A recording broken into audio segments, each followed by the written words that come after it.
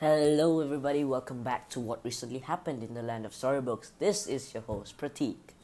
Today, we will be responding and analyzing a story based on a theme of conflict. The story is titled as Monster by Catherine Lim. The story is set in our modern world, and the story mainly revolves around grandmother's problems and how her daughter-in-law, Karen, plots against her. Grandmother shows time and time again how annoyed she is at Karen. In the start of the story, grandmother is shown mourning about how her daughter-in-law wants to throw away her items that she has been keeping for a very long time.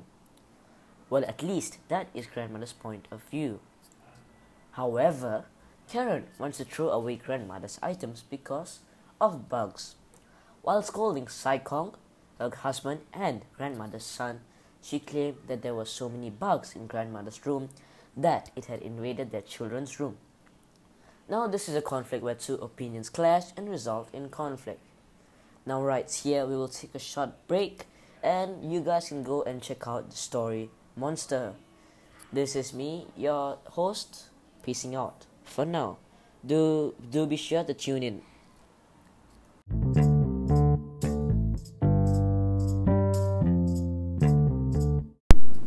And welcome back everybody to what recently happened in the land of storybooks. This is me, your host. As you guys remember, we'll be doing Monster by Catherine Lim.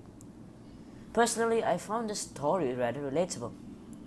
As you've watched in other episodes, the conflicts mostly occur between two people of the same age.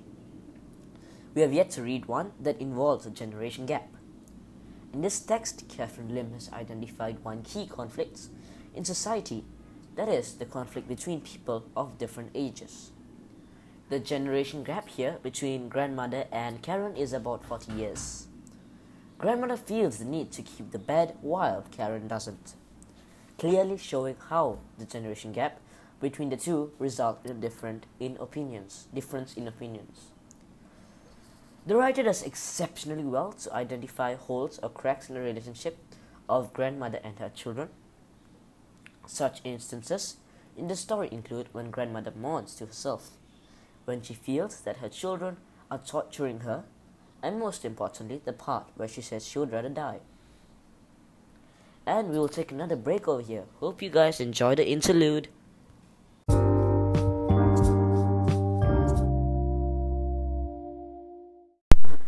Alright guys, welcome back to what recently happened in the land of storybook.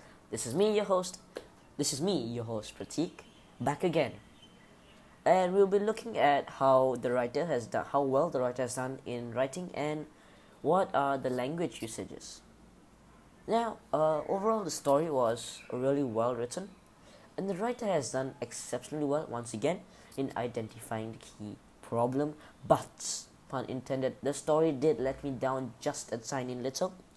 No, not because there was no happy ending, or all the characters saying I love you in the end, but mostly because the story lacked a visible conclusion. Sure, it was evident Karen was going to throw away grandmother's bed, but I am still curious to find out what Karen will actually do in the end.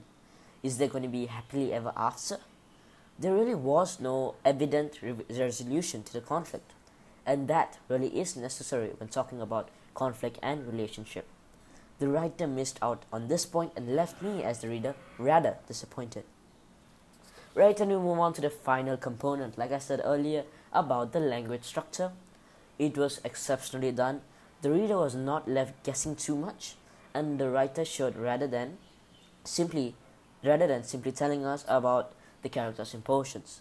It's show not tell usage, the usage of show not tell over here. When grandmother said she wanted to die, the reader can infer that she is tired of living a painful life and is often tortured. The story does tell us a lot about the character's emotions and how they see life. Pretty impressive language overall. Abject misery doesn't just define grandmother's emotional state as sad, but it also conveys the depth and intensity of her sadness.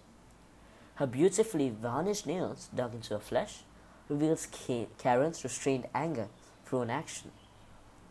Pixty shows how dirty grandmother's room was. While these are just a few examples, there are several other examples in this particular passage to describe the state of each person. And in conclusion, the writer's writing skills are impressive. The story is also written very well, except for one or two of those loopholes. It doesn't really teach us how to resolve the conflicts, but there is much we readers can learn from it, especially with regards to how we could describe a place, an emotion, how to use show not tell. These are, of course, considerable skills for mainly writing. I would rate this story, let's see, a 3.5 out of 5, and would suggest students studying for a composition examination to read this book rather than people struggling to solve conflicts. I hope you have enjoyed this and learned something useful. This is your host Pratik, peacing out. Do be sure to check out our other episodes on what recently happened in the land of storybooks. Peace, pun intended again.